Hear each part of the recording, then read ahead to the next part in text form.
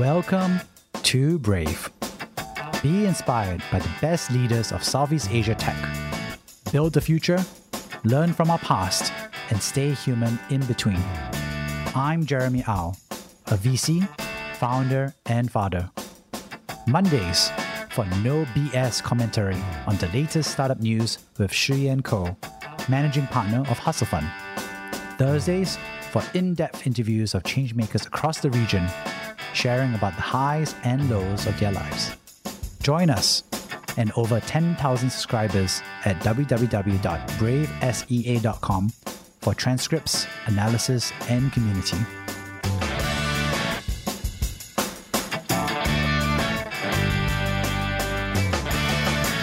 Last week, I was walking around the reservoir with a technical founder and CEO. He's an incredible engineer, and we were discussing the impact of AI on the future. I also received a newsletter that I finally got around to reading called Chin AI, which I recommend, written by Jeffrey Ding. The article talks about their view on AI and military, especially in the context of the US and China, arms race. What I really got away from the article was that, first of all, I think there's a lot of hype and speculation about how AI is really going to change weapon systems and is going to be a very immediate effect. However, the point of view is that from an economist perspective, artificial intelligence is very much similar to the release of electricity as a science and technology, as well as a distribution platform. And so their point of view is that, even though the breakthroughs in deep learning happened in the early 2010s and of course have become very popular in the early 2022s, the truth is that this extended trajectory of adoption could really last all the way until the 2050s or the 2060s. This was really important because, I think even in the walk with the founder, we had this conversation about whether it was really too late for AI, right? Whether it was too late to build a startup in AI, and he felt like there's no economic moat and there's no future to it. And I was like, yeah, but I think if AI was like a very quick model, like for example, business model, like Uber for deliveries, right? Or Uber for hotels. I think there's a business model that's very fast to spread, but also very fast to be copied. I think when it comes to artificial intelligence, there's a little bit of that awkward dynamic here where there's actually much more research to be done, much more implementation, and much more distribution needs to be done. The second part it talks about was very much about how there's a US-China gap. And of course, everyone's talking about how as if China's going to crush it. But I think what was interesting was that the article argues that actually China does not have the same defense industrial base and is still catching up in terms of the civil-military fusion. And what that means is that it doesn't have startups in defense the same way as Palantir and Anduril. In fact, China didn't even allow non-governmental capital into national defense industries until 2005. That's a big difference since Silicon Valley was actually very much subsidized in partnership and effectively accelerated the US military technologies, right? In fact, that's why it was all co-located with the military bases and DARPA, for example, and in California, especially with the academic-industrial-military funding that was really available to kickstart basic R&D, as well as, honestly, distribution, manufacturing, and even just purchase orders needed to know there's demand at the end of the tunnel for venture capitalists to do so.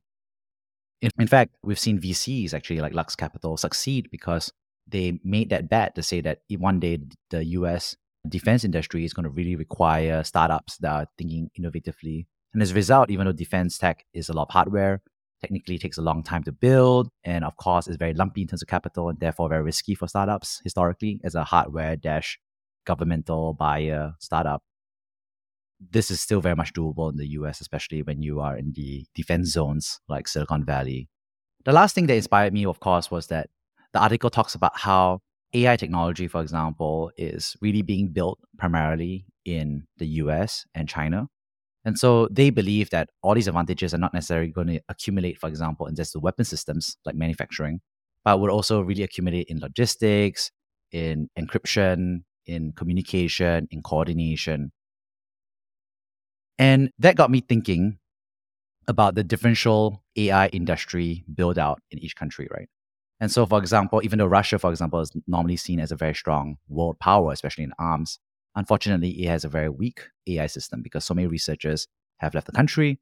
as well as them not really investing in artificial intelligence as well, compared to China and America. And so I think there's a point of view which is basically implying that Russia is going to lag behind over time as AI percolates into military systems.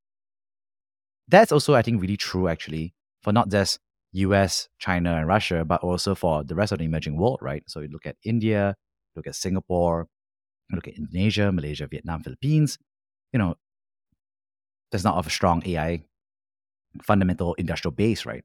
And so there's going to be an interesting dynamic where the new weapon systems of the future are going to be driven by some sort of the AI competencies. And some countries are going to be better positioned to push that through than others. And so I think there's an interesting implication about how Southeast Asia would absorb AI technology into military. The other thing that was actually quite interesting was that it also implied that the linkage primarily in the past has been between military and hardware engineers. And I think there's a lot of truth to that.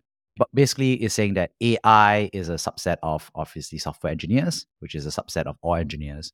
And that's actually a very different type of talent base that historically been encouraged, incentivized to build out. So what this implies to me is that there may be increasing governmental subsidies for not just engineers, not just electrical engineers, not just for software engineers, but really for AI engineers, because of that belief that this is going to accelerate the military-industrial complex. And it's not just obviously good for economy, not just good for academics, but also good for national security. That's going to be a very interesting fusion. And that means that there may be multiple attempts by states to really build out those AI hubs over a 20 to 30 year time frame. So might see more subsidies, might see more education, might see more advocacy and championing for folks to learn AI.